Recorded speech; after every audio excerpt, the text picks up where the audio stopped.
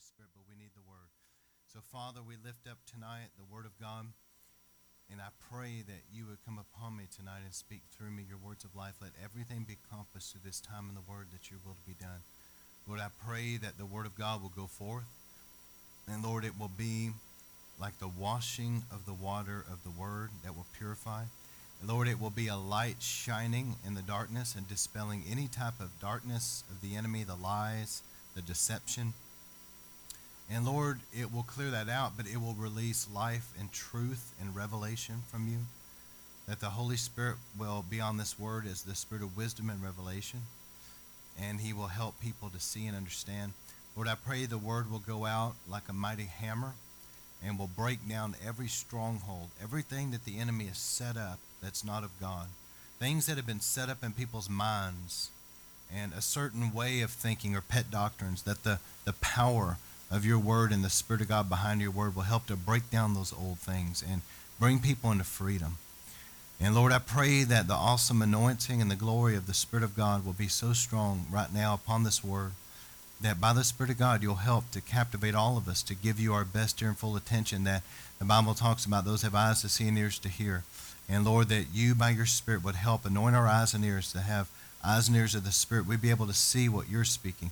Lord, that you would anoint and tune our minds into you, to not be distracted, and to not let the enemy steal seed out of our minds, things like that, but to really be able to focus on the Word of God and receive what you have right now. And Lord, that we in every way would be good fertile soil for the work of the Holy Spirit and the Word of God, and the seeds of truth will go out into that soil and be watered by the Spirit, and that truth will begin to take root in us and grow and produce a hundredfold harvest of eternal fruit that remains until Jesus comes. And Lord, grant understanding. I know that these studies on the end times are kind of deep, but I pray that you would grant us understanding. Help us, Lord, to really fully grasp the Word of God in this way. We give this time to you and we bless you. Let us be so caught up in your presence and locked into what you're doing tonight, Lord, that we're losing track of anything else like the time and all that, things that aren't important. We want to get everything you have for us tonight. That's what's important. And we ask you for it now in Jesus' mighty name. Amen. All right, so spend a little extra time praying tonight over the word. I want you guys to do me a favor tonight. Give me your best ear, okay? This is a different kind of sermon. For the next 6 weeks, between now and the time that the fast is over, really between now and probably Tabernacles, Sukkot, I'm going to be dealing with different sermons. I'm going to be finishing up the Spine of Prophecy series, and then God's given me a few other sermons that I feel like will really help people. And I'm saying that for this reason. Please do your best to try to be here the next 6 weeks and to really get what God has for you, because I feel in my heart that as we've been on this fast, the Lord's been giving me some powerful revelation that I feel like will really help everyone. And he's going to powerfully anoint his word. And so tonight, I'm dealing with part 26 on my little mini-series, right, that I'm doing on the end times. And in this, I'm going to be dealing with the man of lawlessness revealed. And I'm going to be dealing with some interesting things. Let me say this up front. I want everybody to please try not to be a distraction, try not to move around, just really focus. This sermon's got some depth to it, and it's going to be kind of different. And I want you to just hear me tonight, okay? Because I'm going to be dealing with some things probably that you've never heard talked about. And so it's going to be a little bit challenging in some ways. And some of it might seem a little weird at first, but I want you just to hear me and pray about it. And I believe that God will give you revelation. But there's some things I want to share tonight that you desperately need to know. So do your best to really grab hold of this tonight. These type of sermons about the end times really help us to discern. Jesus, when he was here, he got angry with the people of his day because he said, you know what? You know how to interpret the skies. You know how to tell when it's about to rain, but you can't even discern the days of my visitation. And so one of the reasons why I'm preaching like this is because I want people to discern the times. And I believe, as I've been preaching along these lines, everybody in River of Life, I believe all of you have come to an awareness that we really are in the last days and we are nearing the coming of the Lord. We really are. All the signs point to it. And so again, I'm going to deal with some things tonight that are along these lines. And I'm going to deal with the priestly side of Christ and what God wants us to be as a kingdom of priests, okay? So let me just dive into it. First, I want to talk about the man of lawlessness. This is the Antichrist. The false prophet will precede him. So with the rise of the Antichrist being near, let me just say this. I want everybody to please hear me tonight because there's some things I'm saying that you need to hear. But the false prophet is going to precede the Antichrist. That means that the false prophet might very well already be in the earth. It's just that not everybody's discerning who he is yet. Did you hear what I just said? The false prophet's going to precede the Antichrist. Revelation 17 precedes Revelation 18. Revelation 17 primarily deals with the false church and the false prophet. He's going to be, like a John the Baptist to Christ, so to speak. He's going to be a forerunner. He's going to spiritually prepare the way. And with that said, the rise of the Antichrist is so near, I believe that the false prophet may very well be in the earth and people just don't know who he is. And not only that, it may be an office where one man leaves but another man just comes right into that office, and that may be kind of, that office is going to be where the false prophet resides one day. We'll see. We'll see how it all plays out. All right, so 2 Thessalonians 2 verse 1 says, the coming of the Lord, in regards concerning the coming of the Lord Jesus Christ and our being gathered to him, we ask you, brothers and sisters, not to become easily unsettled or alarmed by the teaching allegedly from us, whether by prophecy or word of mouth or by letter, asserting that the day of the Lord is already come. Don't let anyone deceive you in any way, for that day will not come until, I want you to remember this, the rebellion occurs, number one, and the man of lawlessness is revealed, the man doomed to destruction. He will oppose and exalt himself over everything that is called God or is worship, so that he sets himself up in God's temple, proclaiming himself to be God. So there's two things that are going to precede the coming of the Lord. The great rebellion, which can be translated the great falling away, or in the Greek it's apostasia, meaning that there's people that said they were Christian, they professed that, they were following the Lord, but they have abandoned the faith and forsook Jesus Christ and turned their back on him. That is what an apostate is, and it says that there would be a great apostasia, a great falling away.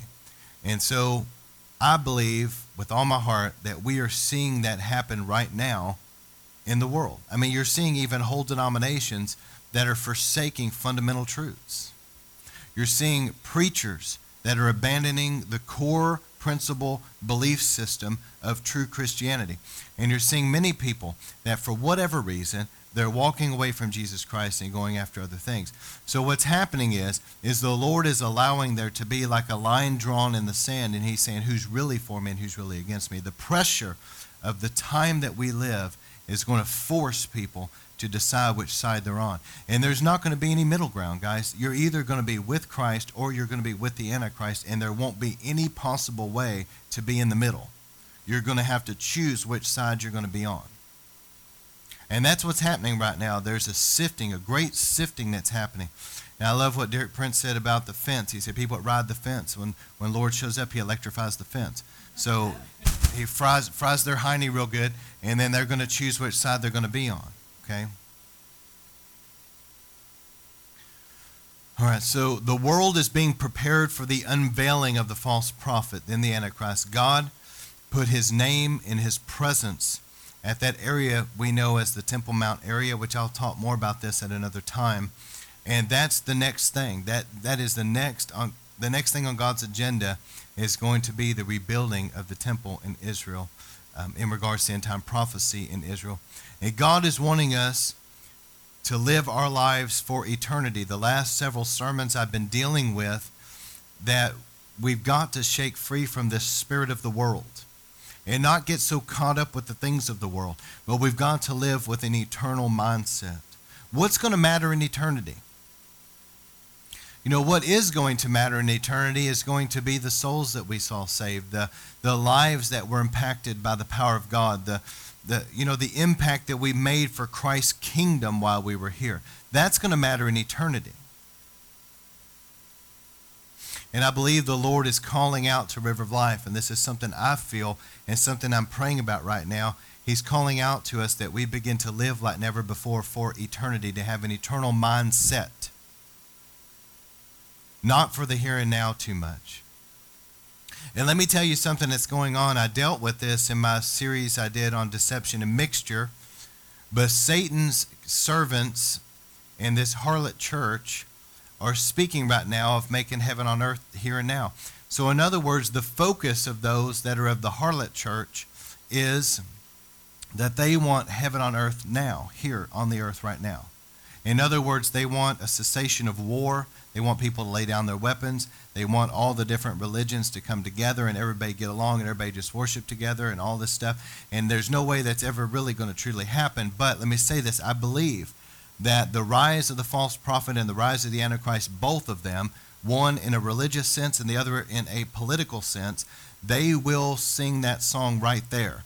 They're going to say, you know what, we're all going to come together. We're going to have this unification of peace and, tolerance and love among the nations, and the governments are going to come together. The religions are going to come together, and there's going to be that type of thing. But listen, the Bible says that while they say peace and safety, sudden destruction comes on. Even though they're saying that, they're saying, oh, we're coming to bring peace. God says that peace will not be in this world. He's come to take peace out of it, and that's in the seals, remember? The 7 seals talk about peace being taken from the earth. But here's the point I'm trying to make, is that you've got to be real careful who you're listening to in regards to sound doctrine, because they sound really good. They're talking about taking over the governments of the world. They're talking about how the world is getting better and not worse, and they don't realize it, but their doctrine is aligning itself. And they don't mean to, but it's aligning itself with the message that the false prophet's going to be preaching. And so what the harlot church right now, even right now, is talking about is that we want to bring together the religions, and we want to have tolerance, and we want the world to come into this time of peace. I'm going to deal with this at another sermon when I deal with Israel, but there's a scripture that says they'll beat their weapons into plowshares, but that is the millennial reign. There's not going to be that kind of peace in the world until Jesus physically comes here and takes over. The Bible's clear. So if you think that you're going to usher in heaven on earth now, you're really aligning yourself with the message of the false prophet and the Antichrist. That is, in my opinion, one of the main messages they're going to preach is this: we can have peace here. We can all get along. We can, come together and unify.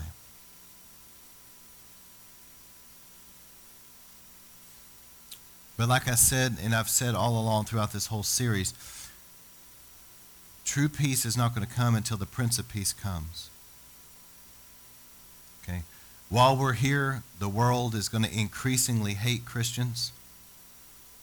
And those that have made themselves ready, God's going to capture us out. And the world is going to increasingly hate the Jewish people. Okay? And there's not going to be peace until the Prince of Peace comes and sets everything in order under his government.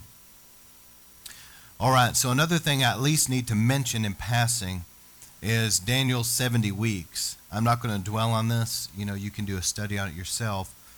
But in Daniel's day, he was given a message where he said that there were 70 weeks that were determined for your people. This is for Israel. This really had nothing to do with the church. I want everybody to understand that. Daniel's 70 weeks were given for Israel. So a biblical week here is a 7-year period. So everybody just take a moment to let that sink in right there, okay? Because it will get confusing if you don't. A week here in this context is 7 years. So when you're dealing with 7 weeks, you're dealing with 7 times 7, 49 years. Okay, all right. So Daniel's 70 weeks is 70 different 7-year periods. So we're dealing with an extended period of time. But listen to me. The first 7 weeks, this is 49 years, were set apart for the rebuilding of the temple and the walls and all of that. It was a restoration time. And then Daniel said after that, he said that there was going to be 62 more weeks. So from the time that Daniel prophesied that this would begin, when these weeks would begin, he prophesied that they would begin at a certain point. When they begin, he said from that point there would be 69 weeks. So 69 times 7. That number of years would be there until the Messiah comes. Did you know when Jesus walked the earth was exactly that time frame? So in other words, if Jesus Christ wasn't the Messiah, which we know that he was, there's not going to be one. Because Daniel said that he will come at that time frame that he came. And so see, the Jewish leaders of that time, they knew the prophet Daniel, and they were looking for his coming. They just missed it. He didn't come the way they thought he would come. And he wasn't going to be controlled by their religious system. And so they rejected him.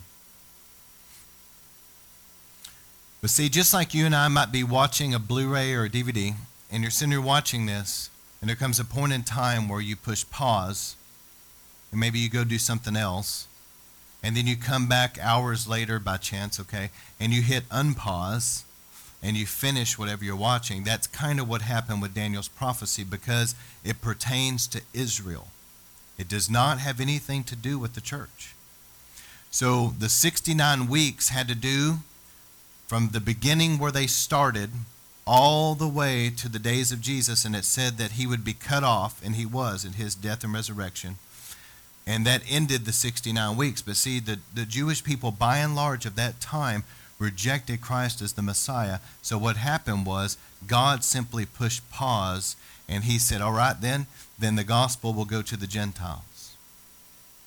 And the last 2,000 years has been the gospel going out to the Gentiles. And at the end of that time, there's going to come a point in time, I believe, personally, it's going to have to do with the catching away of the bride, but there's going to be a point in time where God pushes unpause, if you will, and that last 7-year period is going to take place, which is known as the days of Jacob's trouble. And this is the 70th week. It's the final work of God regarding Israel. Because what you got to understand, I'm going to do a whole sermon on Israel at another time, but just for tonight, what you must understand is that God has been gradually, systematically working with the nation of Israel exactly verbatim like he said he would.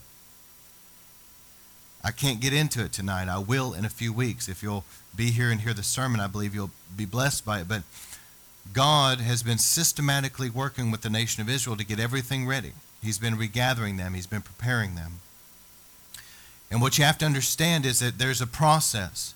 And God said first he would regather them, then he would sprinkle them with water, and this has to do, I can't get into it, I'll rabbit trail, but it has to do with some of them getting saved, and that's going to lead to the 144,000 that are going to be born again, and they're going to be spreading the gospel. But see, that right there is a work of God in Israel during the days of Jacob's trouble, the first 3.5 years. And they're going to be gone. And so the last 3.5 years of this final week of Daniel is going to be terrible for Israel. The Antichrist will pursue them and try to kill them. It's going to be a very difficult time. But this is meant to break down things in the nation of Israel, because the Bible, Jesus told them, he said, you will not see me again until you say, blessed is he who comes in the name of the Lord. And so God is going to allow, he's allowed the last 2,000 years to be a judgment, so to speak, but he's going to allow this 70th week of Daniel to be a judgment that's going to break down the nation of Israel to a place where they're going to be ready to receive Jesus as their Messiah. The ones that were part of the 144,000, the ones that believed their message, they were caught up, they're gone. The Jews that remained on the earth were those that were in unbelief, and the Antichrist pursued them to destroy them. And God's going to allow all this. He's going to bring that nation to its knees, and they're going to be at a place where they're going to be crying out for the Messiah to come and save them, and that's when Jesus is going to come. Does this make sense? So The 70th week, the last week of Daniel, has not started yet. That's what we call the tribulation. But the Bible really calls it the days of Jacob's trouble because it's going to center around the nation of Israel. So here's what I wanted to say. I'm going to get into something that's controversial for sure. But you guys know me. It's not that I enjoy it. It's just that God, I'm going to preach what God tells me to preach. Amen. All right. Again, I'm having to seriously, I'm not saying this to be funny, I'm having to seriously guard myself to not rabbit trail tonight because I could easily go off. All right. Let me just pause here for a moment. There are two root systems. Everybody say root system. There are two root systems. All right. The first root system goes back to Abraham. These roots, okay, this is in the book of Romans, I believe Romans 11, but it talks about we're engrafted into that olive tree, share from the sap that comes from the roots, okay? That root system goes back to Abraham and Isaac, then Jacob, then the Jewish people. And all those people that were God's people throughout the Old Testament time, okay, into this day. But it's a root system. And what happened was, when the nation of Israel, by and large, rejected Christ, there were many Jewish people that accepted Christ as the Messiah, okay? So they remained in that root system, but there were people, especially the religious leaders, that very much rejected him. So what happened was that God took this picture an olive tree for a moment. It has a root system underneath that was established by God in the earth. Okay, and there's branches. And the branches represent the Jewish people of that time of Jesus' day. The root system represents all those people that were before them. All right. The Jewish people that accepted him as their Messiah, things stayed the same. But those that rejected him as Messiah, their branch was cut off. So they were cut off from among God's people. Because now the covenant changed. You're no longer forgiven because of animal blood that's shed. Now you have to come through Messiah to be forgiven, or your sins won't be forgiven. So they began to be cut off, some of these branches cut off. And what happened was the Lord kind of pushed pause on Daniel's prophecy, and he says the gospel is now going to go to the Gentiles. And what has happened with the Jewish people for the last 2,000 years, God still deeply loves them, but there's been a judgment. And they were scattered, they were dispersed. The diaspora is what they called it. They were dispersed among the nations, and they were persecuted among the nations. But whenever the Gentiles believed in Jesus, in Hebrew, Yeshua, okay, Jesus, when they accepted the Messiah of Israel, they accepted him as their Savior. The Bible says that God took this wild branch over here, and he grabbed it and he engrafted it into the tree, where those that were cut off were gone, but now they were engrafted, the Gentiles were engrafted in. So what you see now is an olive tree with a root system that goes back to Abraham that have branches that are both Jew and Gentile together. And just like I gave that illustration that time, I was trying to show people how God sees it now, but I had a big prayer shawl up here, Talit, and I had my wife on my left representing Israel, and I had Brianna on my right representing the bride of Christ, and I pulled that tallit over both of them, and I was representing Jesus. That's how God sees the body of Christ now. He doesn't see Jew and Gentile in the body of Christ. He simply sees that we are in Christ. That's why the Bible says there's neither male nor female, Jew nor Gentile, or, we're in Christ. We're engrafted into him. So what you got to understand is that your spiritual inheritance goes back to the nation of Israel and back to Abraham. I want everybody to please understand that, because Satan has stolen this from the body of Christ, and I have to guard myself because I'm going to do a totally different sermon where I explain this a lot better. But that root system is actually your inheritance. Now, there's a totally different root system. Here's what happened. Constantine was a Roman emperor. like Caesar, okay, a Roman emperor. He professed that he saw some vision in the sky and that he believed in Jesus. Even though his life, he still participated with the other pagan gods as well. But who are we to judge? I don't know if he's in heaven or not. All I know is the fruit that is in his life. But he professed Christianity. What happened was this. He took the church and Rome and married them together. This, at that time, perverted Christianity, and it became what we know as the Roman Catholic Church. And it was a counterfeit. It was a false form of Christianity so bad that the gospel of Jesus Christ was completely gone. The belief became that you have to be saved by being right with the Catholic Church. That's how you got into heaven. And it was that way for a long time. In fact, the Catholic Church at that time was pursuing, this is, if you don't believe me, look it up, because this is just facts that you can easily look up for yourself. They actively pursued, tortured, imprisoned, killed, burned alive true Christians. Because the true Christians would not go along with their belief system that I have to be right with this institution to go to heaven. I have to be right with Jesus. And they would call him a heretic, chase him down, and kill him. That is a root system. That root system that came from the Catholic Church, what you have to understand is that root system right there was not planted by God. This was actually a move of the enemy. Out of that root system came our reformers. And I'm going to read to you what our reformers believed. Even though they came out of the Catholic Church had not come out of them. Just like it took a while for Moses when he left Egypt. Moses left Egypt, but it took 40 years in the backside of a wilderness to get all that Egypt out of Moses so that Moses could come back and liberate God's people. So let me just show you what I'm talking about here. So you've got two different root systems. You've got that which is founded in Abraham, and then that which is founded that goes back to the Catholic Church, and then the Reformers. Now look at this. So Martin Luther, he knew that the Catholic Church was very corrupt. They were teaching people that you could buy, like for example, it's called indulgences. This was the straw that broke the camel's back with Luther. Indulgences was that I could go to a priest and I could pay X amount of dollars so that I could go sin.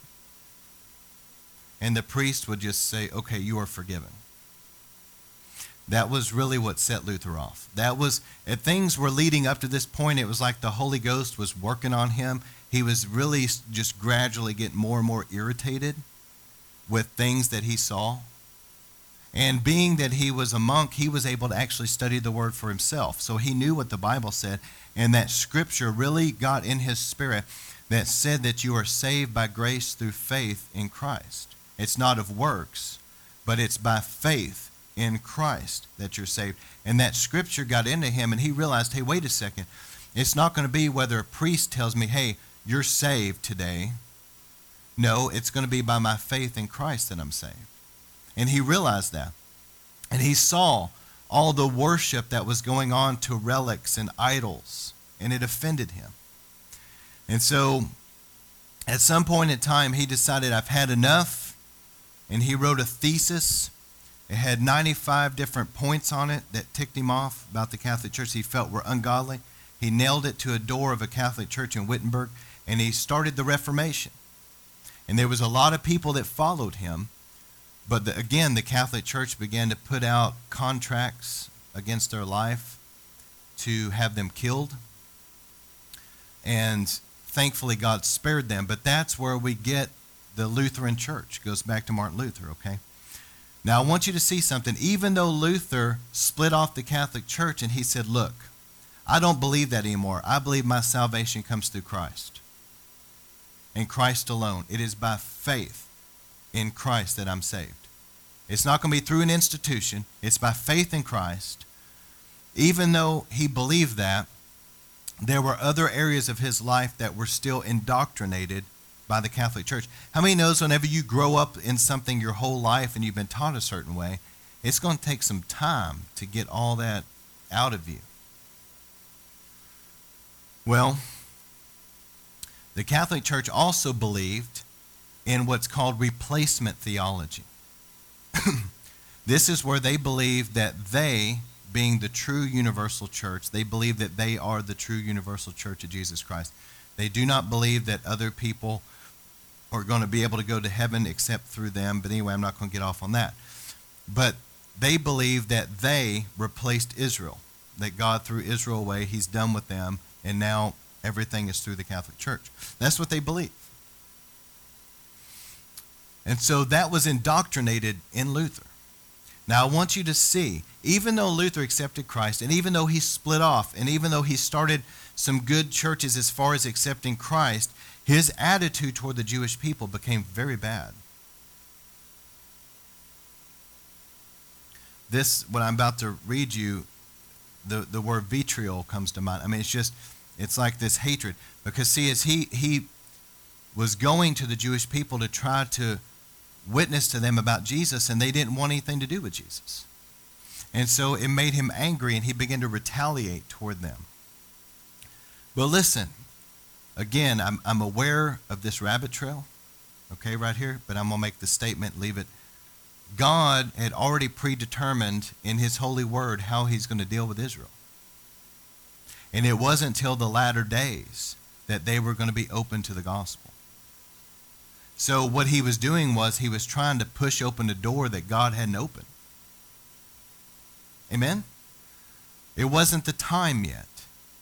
And it made him angry that they didn't want Christ. All right, let me just read you some of this. I don't know if I'll read all of it, but this is what Luther wrote. Now, he was a Protestant father of the faith.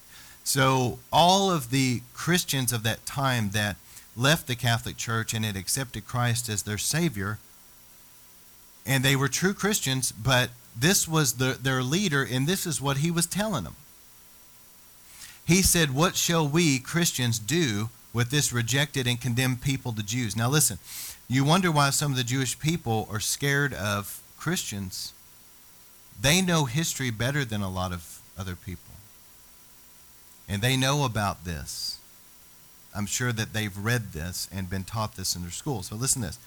Martin Luther, the great Christian leader of 1517 time frame, says, "What will we do with these rejected, condemned people, the Jews, since they live among us? We dare not tolerate their conduct now that we are aware of their lying and their reviling and their blaspheming. If we do, we become sharers in their lies, cursing, and blasphemy. Thus we cannot extinguish the unquenchable fire of divine wrath of which the prophets speak, nor can we convert the Jews. With prayer and fear of God, we must practice a sharp mercy to see whether we might save at least a few from the glowing flames. We dare not avenge ourselves. Vengeance 1,000 times worse than we could wish them already has them by the throat. I give you my sincere advice." Here we go. Now this is what he advised the church. Now I'm telling you about two different root systems.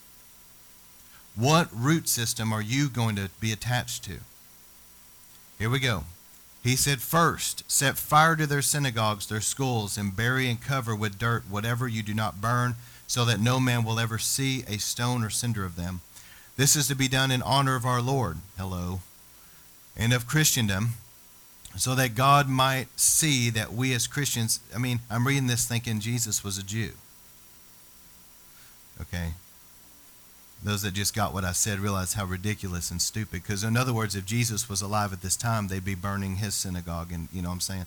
Anyway, "and do not condone or knowingly tolerate such public lying, cursing, and blaspheming of his Son, of his Christians, and of his Christians. For whatever we tolerate in the past unknowingly, and I myself was unaware of it, we will be pardoned by God. But if we now that we are informed were to protect and shield such a house for these Jews, existing right before our very nose, in which they lie about, blaspheme, curse, vilify, and defame Christ and us, as we heard above, it would be the same as if we were doing all this and even worse ourselves, as we very well know." Okay, second, he said, "I advise you that their houses be razed and destroyed."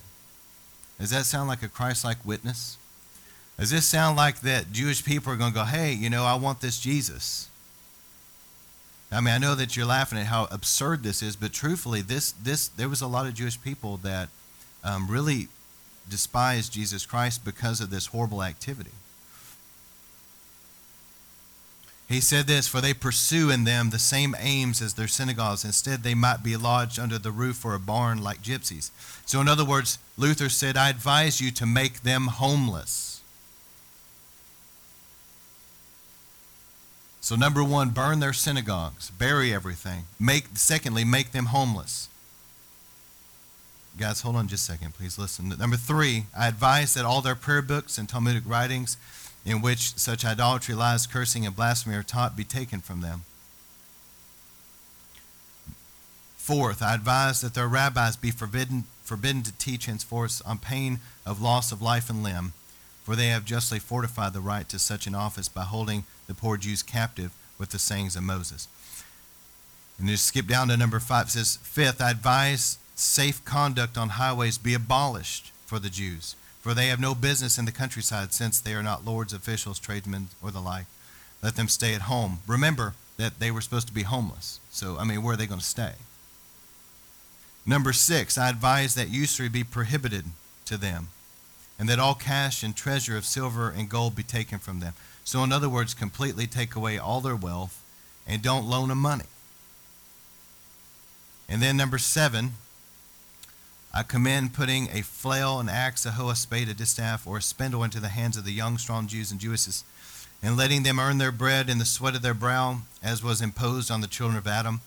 For it is not fitting that they should let us accursed Gentiles, as we talking about, toil in the sweat of our faces, while they, the holy people, idle away their time behind the stove, feasting and farting. That's what he said. And on top of all, boasting blasphemously of their lordship over the Christians by means of our sweat. No one should toss out these crazy rogues. We should toss out these crazy rogues by the seat of their pants. Wow. That's a very anti-Semitic, hateful rant, isn't it? So in other words, the Catholic Church, this root system, please hear me tonight. Y'all need to hear this, because I promise you're probably not going to hear this too many places. This root system is not established by God. It was established by a Roman emperor that wanted to marry the church with Rome. That is this root system. And the Catholic Church began syncretism, where they began to blend Christianity with other religions. That's where you get things. I know that people, some of the things I'm teaching tonight is so outside of the understanding, the mindset, the concept of so many people that it's literally going to blow their mind. But for example, Easter, the word Easter is not in the Bible. I think most of you guys here know this. And what was celebrated by the early church is Passover. So where do we get Easter? Where do we get the bunny and the eggs? Was the bunny and the eggs there at the cross? Was the bunny and eggs there somehow in Jerusalem during that time? Where do we get this? Okay, when you go back, this is just one of I don't even know how many examples I could give about the Catholic Church, but they took the worship of Ishtar, her pagan worship in Rome. Her symbols were the bunny and the eggs, and it was fertility. They took that, the Catholic Church did, and syncretized that with Christianity, blended the two together. So now you have the worship of the Christian God mixed with a pagan deity. And that's what the Catholic Church did all the time. This wasn't like a one-time event. Not to mention the doctrines that they changed, where they began to pray to and worship Mary. And I don't want to get off on too much stuff because I could spend a long time there, but my point is this: that root system was not established by God. That root system was established by man. And down through the ages, in that root system, you have a lot of idolatry. You have a lot of paganism. Are y'all hearing me? Let me say it again. You have a lot of idolatry. How many of you can say that with your eyes you've seen Catholic people worship idols? Because I have. Okay, you have a lot of idolatry. You have paganism, like you wouldn't believe. And you have the blood of the martyrs that were shed by the Catholic Church down through the centuries, as they literally hunted down and killed true Christians, burning them alive. For example, John Huss is just one. So, with that said, even though Luther left the Catholic Church did not fully leave Luther. Now, here are some other people that were leaders in the body of Christ at this time. John Calvin.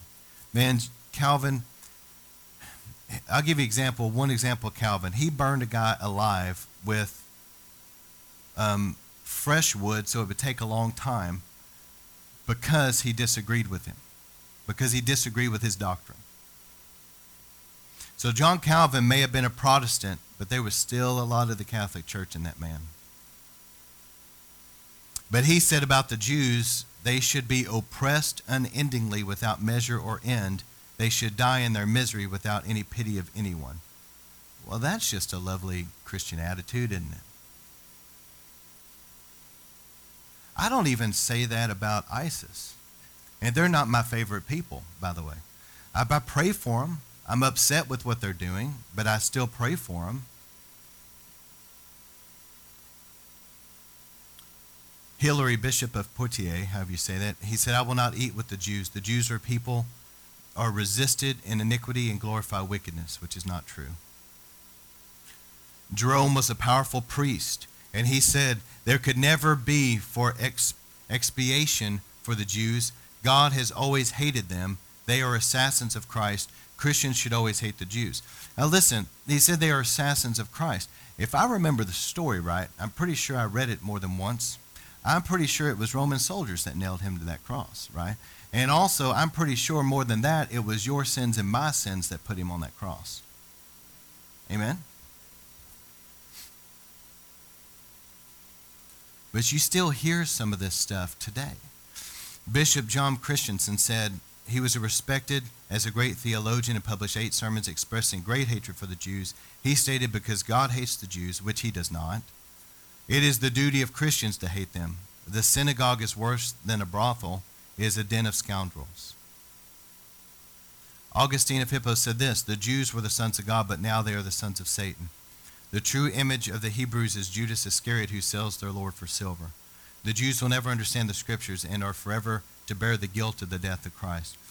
All right, so what you're seeing here is a real strong hatred of the Jewish people that was right at the beginning of the Protestant Reformation. You understand, these were the leaders. They split off the Catholic Church, and they began right at the beginning to say, this is how we're supposed to treat the Jews. This is how you're supposed to feel about the Jews. There wasn't a nation of Israel to be talking about here. It was just those that had been scattered among the nations. So what you have to understand is if you're not careful, your root system, let me say this again, if you're not careful, your spiritual root system can go right back to this, what I'm reading.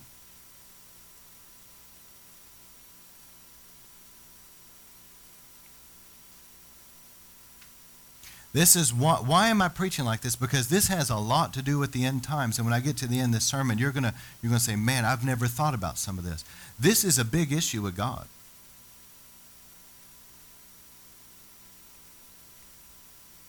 The church did not replace Israel in God's plan.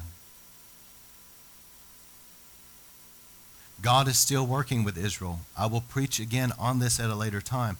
But the church is a result of Israel's rejection of the Messiah. And let me just say something, and again, I'm watching this rabbit trail as well, okay? I'm aware of it. But you and I would not have the Bible if it wasn't for the Jewish people. Let's go through this real quick. Tonight we took Holy Communion. You would not have communion if it wasn't for the Jewish people tonight. I spoke a blessing over you guys. You and I wouldn't even know what that is if it wasn't for the Jewish people. We had praise and worship tonight. People were dancing. You and I would not know how to worship God, let alone be worshiping the one true God. We wouldn't even know who the one true God is if it wasn't for Israel. I'm preaching out of the Bible tonight. You and I would not have a Bible, Old or New Testament, if it wasn't for the Jewish people.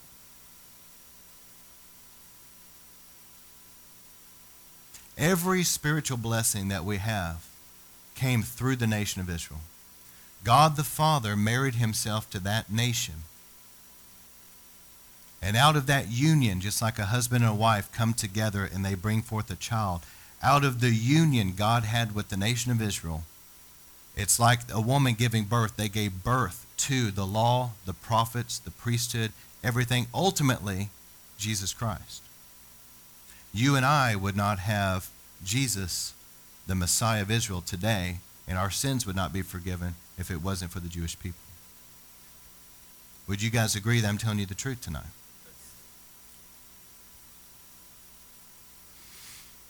All right. As I get to the end of this sermon, you're going to understand why I spent some time on that. There's two different root systems. This is a rhetorical question, but which root system do you want to be engrafted into? Do you want your root system going back to the Protestant reformers in the Catholic Church, and that's where your spiritual roots are connected, and that's what you're drawing from? Or do you want your root system going back to the nation of Israel and the roots that Romans 11 talks about, that Paul said we're engrafted into that olive tree? Is that where you want your root system? That's where I want my root system. All right. Now, at the very end of this is going to make sense. I'm going to bring it all together, okay? But let me just say here about Jesus and the Talit.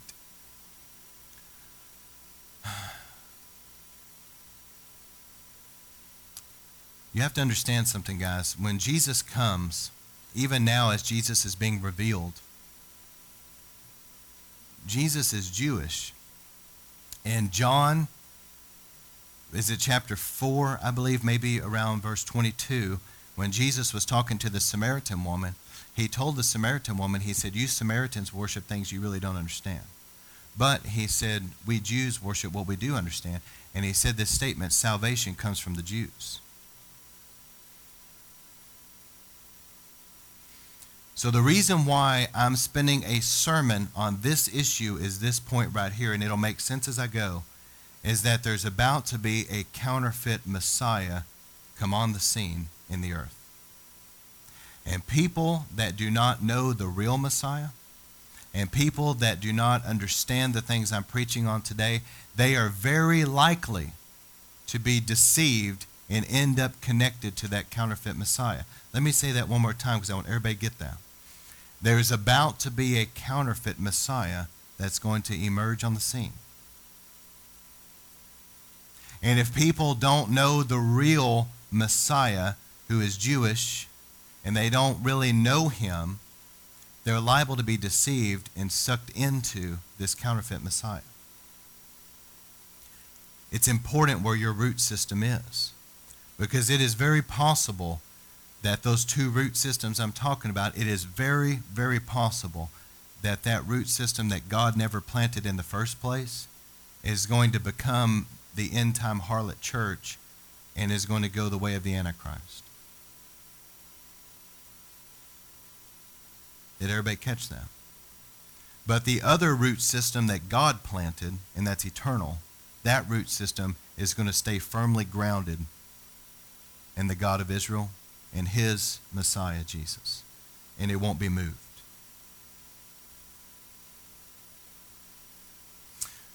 All right, so Jesus, in his culture, being Jewish, would have wore his talit all the time. Nowadays, Jewish people don't wear the talit all the time. This is the prayer shawl, okay? But in this time, they would have it, especially being a rabbi. All right, now listen to this. This is interesting, because I'm going to explain to you something in Revelation 19. There's no doubt that he wore his talit when praying. So in Mark 1:35, whenever Peter came and interrupted Jesus' prayer time, remember that? There's no doubt in my mind that Jesus had his prayer shawl on and was praying. And Jesus taught to get in your closet and pray, yet most praying that the Jewish people did was at the temple. So I personally believe, in my opinion, that's a reference to the prayer shawl, like you're getting alone in your own little closet there and praying. For God to hear you, not for man to see you. See, some of these people at that time, they were having their prayer shawl, they were making their tassels like really long, you know, so that everybody, look how long this guy's tassels are. He's super spiritual. And he would go in there and pray, you know, and they wore the phylacteries, which I'm going to have to get some and show you guys so you understand it, but they'd make them extra big. You know, it's this big, massive thing on their forehead sticking out. I am super spiritual. Look at me. And Jesus was saying, when you go into your closet, he said, don't do that. You know, when people pat him on the back and tell him, hey, you are so spiritual, he said, they've got their reward right there. He said, you go in your closet and you pray for God to hear you with a sincere heart. The reference in Malachi 4:2, healing in his wings. There's a Psalm 91 that says, under the shadow of the Lord's wings, we find refuge. So secret place dwellers, people that are prayer warriors, there's a literal place of being under the wings of the Lord, but to the Jewish culture, that represented the prayer shawl. You were under the wings. See, the word talit means little tent. They were coming underneath their little house of God, their little house of prayer, under the wings of the Lord. So when Jesus was walking, he was on his way to a certain location. There was a woman with the issue of blood that knew that the scripture in Malachi referred to that the Son of Righteousness would arise with healing in his wings. And if you look at the tassels on those prayer shawls, they have like 5 knots and different things on them, and it represents the name of God and the word of God and the promises of God. That's what it represents. So she knew, hey, wait a second. The Son of Righteousness arises with healing in his wings. And she knew that under the shadow of the wings, they all knew that was a reference to the prayer shawl. So she was so desperate. She thought to herself, if I can just grab the corner of his garment, if I can just grab that tassel, okay, in the Hebrew they call it the tzitzit, but if I could just grab that. And she worked through the crowd. She reached up there and she grabbed the tassel of Jesus' prayer shawl, and when she did, the Bible says healing virtue shot through her, and she was completely healed. And Jesus was walking along, but people all around him, and stops and says, hey, wait a second, who touched me? And Peter and them were like, who didn't touch you? You know, there's people all around you. And Jesus said, no, somebody tapped in right now, okay? And he's looking around, and that woman was there, and she was probably a little scared because she was ceremonial unclean. She's not supposed to be out in public touching people. And she was a little scared, but Jesus said, don't worry about it. Your faith has made you whole. Go in peace. But she knew that there was something there in his prayer shawl. And so Jesus goes on to where he was going, and he went to pray for Jairus' daughter who had died. And so Jairus' daughter lay dead on the bed. Everybody was weeping. Everybody was mourning. And you have to understand, in this culture, to be around a dead body made you unclean. Okay, so the people that were there mourning her would not be able to go straightway to the temple. They had to go be ceremonially cleansed. Then they could go to the temple. But Jesus comes in, and to everybody's surprise, he goes right in and says, don't worry about it. She's just asleep. And everybody laughs at him, you know. But he goes in, and look at what he says. In Mark 5:41, he spoke to this girl. He put everybody out of the room, okay? Except for, I believe, Peter, James, and John were with him, but everybody else was out. And he spoke to her and said, Talitha kumi. And you can see right there in that word, talit, right there. So some people believe that what Jesus actually probably did was he went in there and he took off his prayer shawl, his talit, and he draped it over the dead girl, and he spoke to her and said, get up.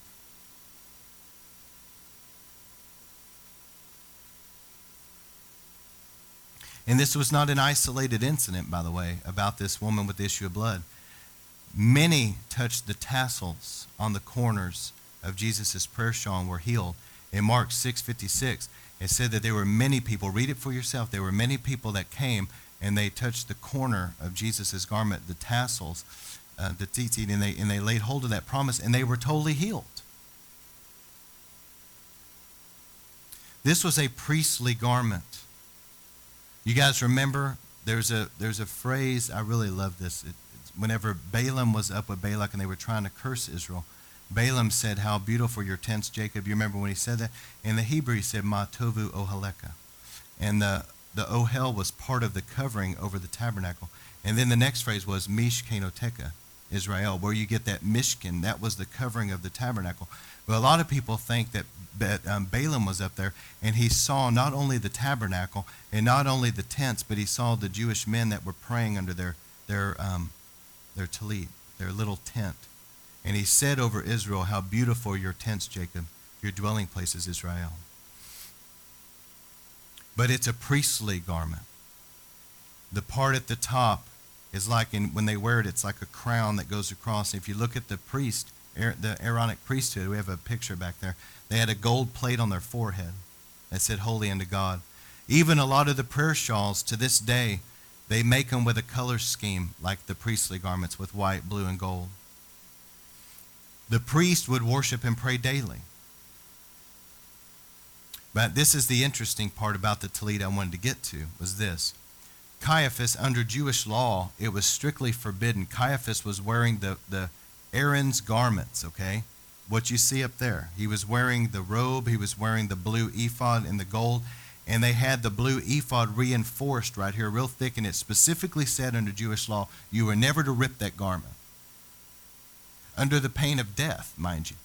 And so Caiaphas, whenever Jesus was standing before him, and Caiaphas says, "I adjure you in the name of the Lord that you, or the name of God, that you will tell me if you're the Messiah or not." Well, under Jewish law, Jesus had to respond at that point, because the high priest commanded him to do so. So he said, "Yes, it is as you say. You'll see the Son of Man coming on the clouds of glory." He had to respond because the high priest commanded to. And Caiaphas grabs his robe and rips it. Everybody there in that Sanhedrin knew the scriptures and knew, man, this guy is in trouble. And what happened was, it was preordained by God that Caiaphas was basically saying, this priesthood is now over. Now watch this.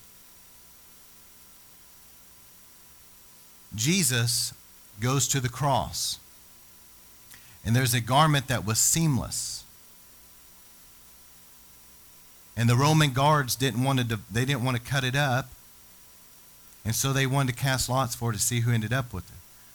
Many people believe, and I'm one of them, that this was actually Jesus' prayer shawl, his tallit. No doubt he was wearing it through all he went through, so it was probably had a lot of blood on it, you know. But this was very possibly his prayer shawl. And the Roman soldiers might have heard about all the healings and miracles that were connected to this prayer shawl, and they didn't want to divide it up. They just wanted to cast lots so somebody could end up with it. Now, if that's so, keep all that in mind as you read the book of Revelation right here.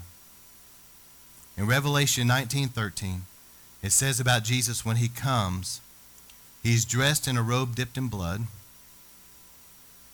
His name is the Word of God. On his robe and his thigh is written King of Kings and Lord of Lords. Could that be his prayer shawl? I believe it is. As he's riding on a horse, that is a robe dipped in blood, his own blood, and that right down the thigh area would fall, the corners, where a lot of these prayer shawls, if you look at the corners, they'll have writing there.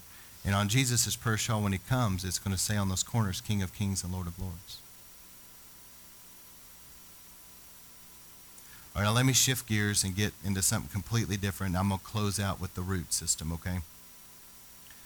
You can't talk about the end times without talking about this at some point, and it's just weird. Everybody say, Pastor? It's just weird. Well, we got to talk about it, right? All right, well, Jesus said this in Matthew 24:37, as it was in the days of Noah, it will be at the coming of the Son of Man. So listen, the days of Noah were weird days. Have you ever read about the days of Noah? In the days of Noah, yes, there was violence, but there was the Nephilim. Now, I'm going to tell you something that if you didn't know was in your Bible, your mind's going to be blown. So just get ready for that. And then just try to, get back on track with me. But in the Bible, in Genesis chapter 6, there were fallen angels that came down and had sex with human women and produced a race called the Nephilim. That is in your Bible. Yes, it is. If you didn't know it, your mind just blew. Now let's all get back focused together. Okay, it is in the Bible. But it says in there, that is basically why God flooded the entire earth and destroyed, because most likely in Noah's day, it said Noah was blameless in his generation. It is very likely that phrase, blameless in his generation, means that his blood was not mixed with the demonic. It is very likely that Noah was the last remaining person, him and his family, that did not have some kind of a tainting of the demonic in their blood. And so God, in his infinite mercy, says, I'm going to tell Noah to build this ark, and I'm going to save him and his family. But it's interesting because in Genesis 6 it says, in those days were the Nephilim, but also afterward. Go back and read all this because I want you to study it out for yourself. There's specifically in the land of Canaan, as you read the Bible, you can see that there were tribes, the Anakim and the Rephaim, that were known to be Nephilim. And Goliath, with his giant self and 6 fingers and 6 toes, was definitely Nephilim, okay? Or Nephilim, however you want to say. So this was there. I mean, it was going on. And in the land of Canaan, things were so corrupt, so bad, so perverted. These people were so deeply entrenched in the occult and weird activity. And there was giants that were there because there was fallen angels that were procreating with human women. That's why that was there. And so God told the nation of Israel, I want you to go in on a conquest. I want you to eradicate that land from all these that are there because of these evil, abominable practices that they're doing. I'm going to use you to cleanse the earth of them. Now let me talk about the UFO thing for a moment. All right. There are things going on, but they're not what people think. A lot of people think that there really are true, like aliens from other planets that are visiting us, okay? And let me say this is going to surprise some of you, but you can look this up. There are more and more educated people, scientists, people like that are believing in extraterrestrial life. Did you know there's a scripture in the Bible that says that because they did not love the truth, they were given over to a delusion? There was a man that Ben Stein was interviewing. He was an atheist. And Ben Stein had gotten him all the way down to the point of saying, look, then where did the original cell come from which everything else originates, you know? I mean, you get somebody nailed down to a point, it's like, well, I believe it evolved from this and this and this and this. And finally, you get all the way down to the original little cell or whatever that everything else comes from, whatever they want to call it. I've heard different names for different things, but the original something from which everything else came, it's like, well, where'd that come from? And as he was interviewing him, this atheist scientist goes, well, I believe that it was a seed plant from extraterrestrial life, that they came and seeded this planet. And this is a well-known atheist, somebody that's a scientist. So here's the point. Somebody that just flat refuses to believe in God and the Bible. They're just refused to. No matter what you say to them, they've determined, I am not going to believe that. So what? They have to believe something. So they realize this has to be an intelligent design. There's no way that this just poof happened. So what are they saying now? Well, actually, it was extraterrestrials that did all this. As crazy as that sounds to you, there's more and more people that believe that. This is becoming widespread. This is something that more and more scientists, and if you watch the History Channel, more and more programs are being devoted to this. They're trying to convince people. And see, here's the other thing. I'm bringing up the Nephilim for a reason too. You can go in certain places and see where the Nephilim used to live. I mean, there's huge stones that weigh thousands and thousands of tons. I mean, it's not even humanly possible with our technology today to lift these stones and move them or to cut them like that. They came from the days of Noah back with the Nephilim and these giants, and either it was supernatural, what they were doing, like levitating and moving them, or they just got a whole bunch of giants together. So we're going to lift this thing up, you know. I don't know how, you know, we weren't there, we don't know, right?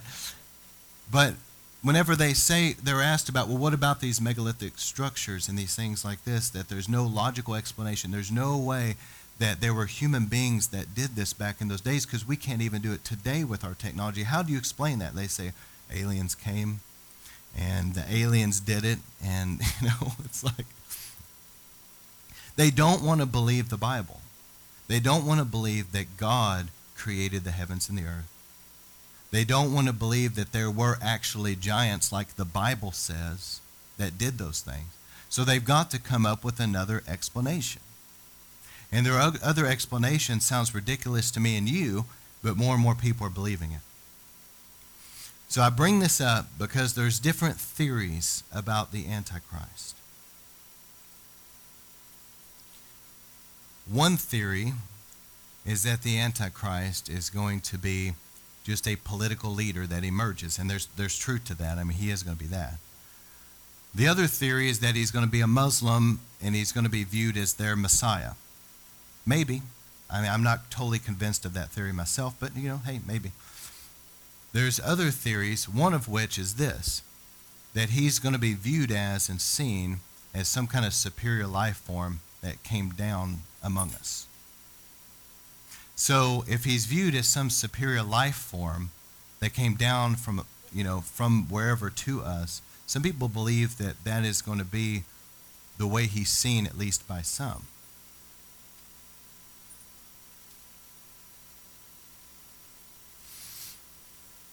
So let me give you some things about some of the bizarre, and again, this is hard to talk about because it's weird. Okay, a lot of people hear this and think, man, what in the world? But there are a lot of people, so many people now that you cannot discount what they're saying, that have said that they have had some kind of creepy experience that they cannot explain, that they thought was like aliens or something, And this one guy said it best. He said, look, I believe in it because it happened to my sister, but he said this is what happened. He says she was in her room, and these little beings tried to come in that looked just like aliens, and she got really scared. She was terrified and she felt fear. But because she was a Christian and she was raised in a Christian home, she said, in the name of Jesus, I command you to get out of here. And they ran off. All right, now, that right there opens up everything that I want to talk about. If they were really aliens, they would have said, who's Jesus? We never heard of him.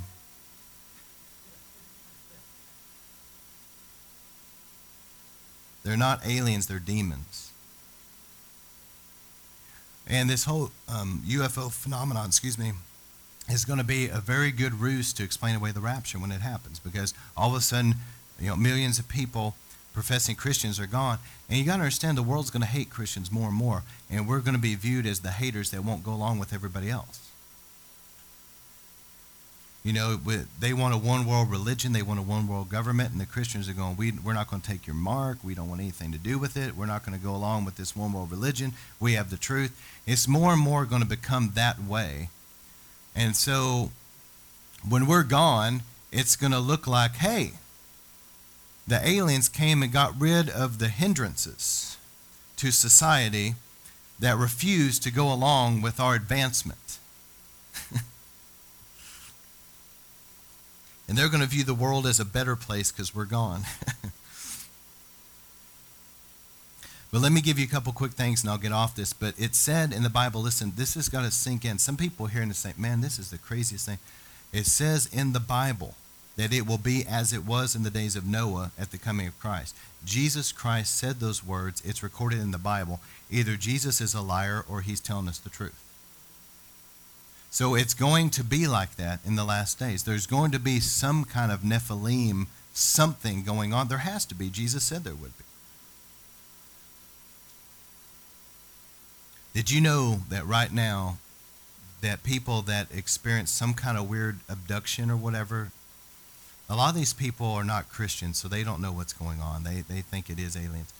Did you know that there's being little implants being put in them? But you know what's interesting? In satanic rituals, there are also implants put in people. Let me show you a few more. People say that these abductions are extremely sexual in nature. Now, isn't it interesting that the Nephilim, that there were sexual relations that produced this weird hybrid race, okay? But these abductions are extremely sexual in nature. All right? Also, satanic rituals are very sexual in nature. And abductees are saying, hey, I felt like I was on some kind of cold slab being prodded and poked and stuff. Did you know that satanic rituals will put people on a cold slab to be tortured? So what I'm saying is that there's a perfect parallel between what these people are experiencing, they think is alien, and just a satanic ritual.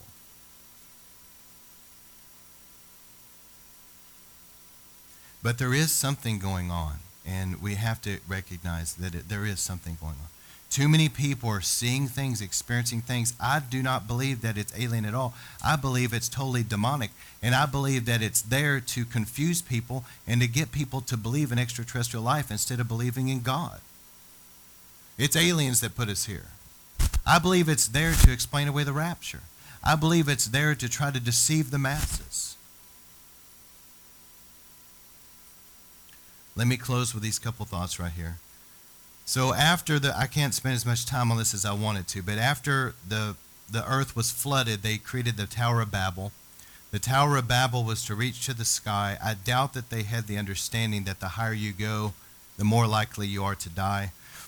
So, I mean, they might have had a mentality like, maybe we're going to go up and dethrone God, or we're going to be God, but let me give you a scenario. It's reported, at least in the book of Enoch, that angels came down on a mountaintop. Could it be that Nimrod was trying to do something that he had heard about? He was trying to connect with something. All right. It says in the Bible that Nimrod began to become a mighty man of war. He is the one that started the Mystery Babylon cults, okay? Now, I want you to just see this crazy scripture right here. So the earth was flooded. God purged it from the Nephilim. Now they're creating a Tower of Babel. Nimrod becomes their leader. What a name, right? But anyway, Nimrod was he was a master occultist. There's no doubt in my mind. I'm going to show you here. All right, let's go back to the Hebrew. He began to become a mighty one.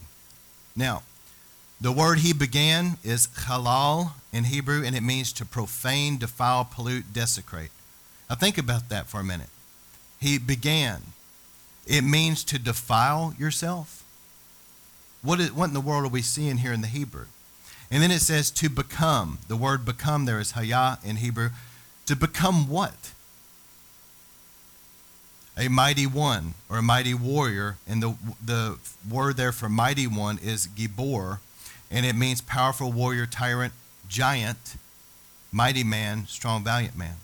Could it be that Nimrod was trying, at least on his end of it, to his purpose of going up this hill was to perform occult rituals of some kind to defile himself so that he could become a mighty one? Okay, let me put it this way. To this day, people that get into Satanism, what is their reason for getting into it? Because they want to gain power. Could it be that Nimrod was the first one after the flood to pursue that, to pursue power? Through maybe some weird satanic sexual rituals or bloodshed rituals, whatever he was doing, that he was doing things deliberately, trying to defile himself so that he could become a mighty warrior.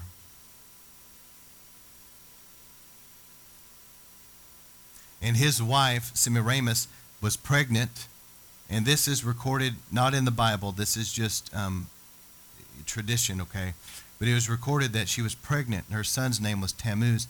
And Seth, the son of son of Noah, was a righteous man and heard about what Nimrod was doing and went there and killed him.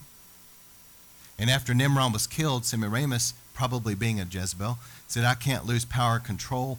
And so she says, look,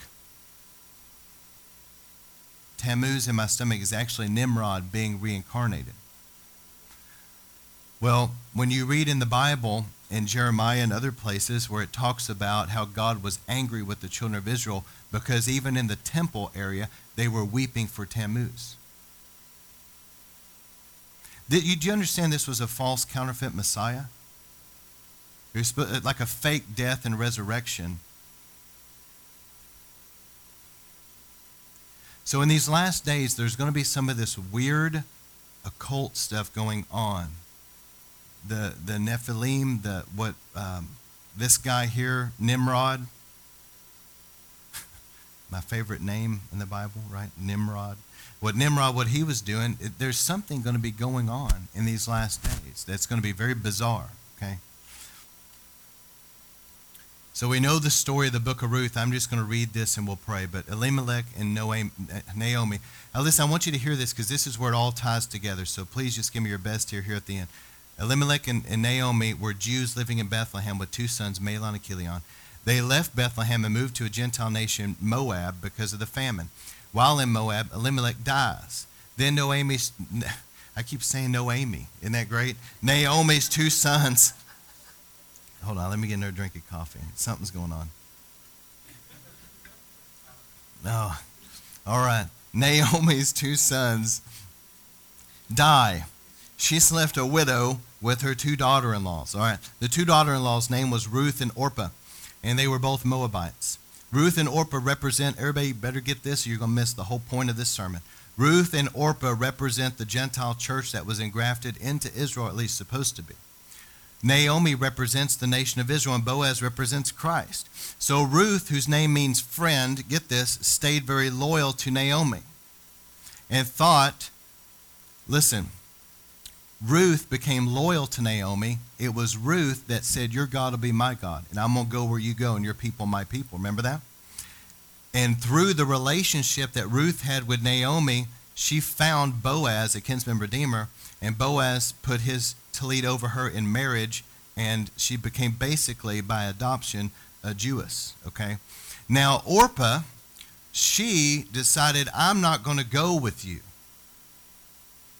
Her name means back of the neck. She turned her back on Israel, so to speak, her back on Naomi, and returned to her pagan gods, which, by the way, the Catholic Church is full of paganism. Much of the church as we know it today has its roots in the system through Constantine, that root system. But look at this. The Babylonian Talmud records that Orpah gave birth to Goliath, the enemy of Israel. Now, so look at the two, if that's true, look at the difference in their destiny.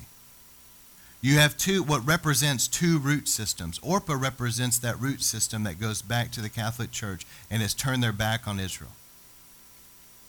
Okay? Ruth represents the root system that is engrafted in Israel. And look at the difference, how things turned out for them. Here's the reason I preached on this. The church world as we know it is going to be divided. We will either be like Ruth, a friend of Israel, working the harvest like Ruth was, bringing forth the Messiah to the world, and becoming a bride ready seeing revival, or we're going to be like Orpah, a harlot church who has turned their back on Israel. The harlot one world church will align with the false prophet and Antichrist one day. So this is a serious issue when I'm telling you. Your root system is serious. Where you have your roots engrafted into is going to affect you. It's going to affect if you're going to remain with Christ or not in many ways. I believe that. So here's the 7 things that I'm preaching really strong right now and have been throughout this whole series. Number 1, to make sure that you're saved. Examine yourself. There's a lot of people that are religious. They talk about Jesus. They know who Jesus is, but they're not born again. They don't really have a relationship with him. In 2 Corinthians 13:5, Paul told them, you better examine yourself. Number 2, I've been telling people you better live holy. Only those that are living right are going to be in heaven. And the Bible is very clear about that in Matthew 7:21, that there's going to be people calling him Lord. He's still going to send them to hell because they practice lawlessness. Number 3, you better make sure and have extra oil and be in revival. Because the 10 virgins, all 10 of them were virgins, but only 5 were ready because they had extra oil. Everything else was the same. It was the oil that made the difference. And they were ready for when the bridegroom came. The next one, number 5 or 4. Make sure that you're about the harvest. The end of the age is the harvest. That's where God's heart is right now. You know what? It's not the days of Jacob's trouble yet. The bride is still here. The bride has not been caught away yet. Okay, there's still time to be winning souls. That's what needs to be a priority. The next one, number 5, is to return back to Book of Acts Christianity. This is true Christianity with power. Number 6, to return to our Hebrew roots. We are engrafted into that olive tree of Israel. In Romans 11, it talks about that. And then the last one, number 7, is I've been talking about we've got to discern the times and realize that we are, in fact, living in the end times, and we need to make the most of every opportunity that we're here. That's what I've been preaching. And I've got a couple more sermons I'm going to do in the end times, and we're going to be done with it. But the 7 feast days are a prophetic timeline. I haven't mentioned it in this series, so I'm just going to say it in passing. But Passover was fulfilled when Jesus died. Unleavened bread was fulfilled when he was in the tomb. his body without yeast, buried in the tomb.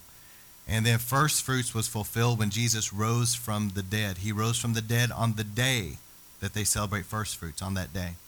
Pentecost was fulfilled when the church was born on the day of Pentecost and the Holy Spirit was poured out. Jesus said, "Go, wait in Jerusalem till I send you the promise of the Father." So we've seen the first 4 of the feast fulfilled. We're about to see the last 3. The day called Yom Teruah, or Rosh Hashanah, is the trumpets, the blowing of the trumpets.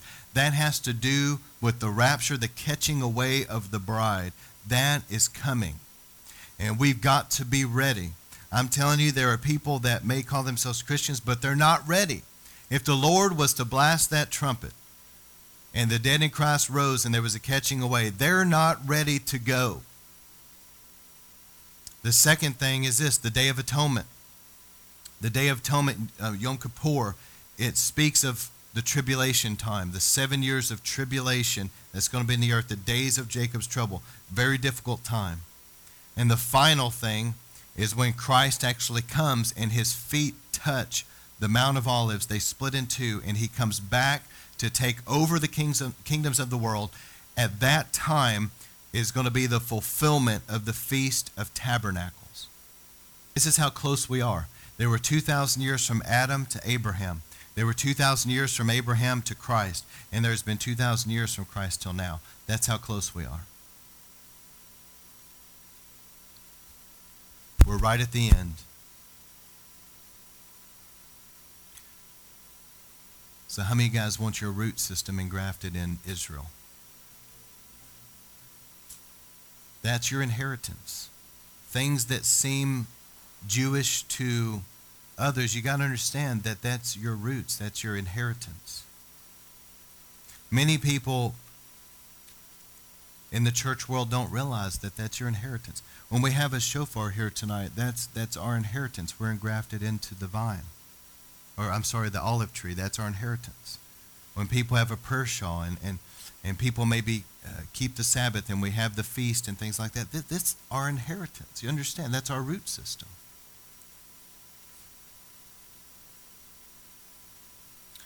All right. So, Lord, I pray tonight as we close this out, help us, Lord, all of us to disconnect our roots from things that are not of you and get engrafted into the root system that is of you, that's established in Israel. It goes back to Abraham. Oh, that our root system will be into that olive tree that you've planted in the earth, where there's a nourishing sap that's flowing from that.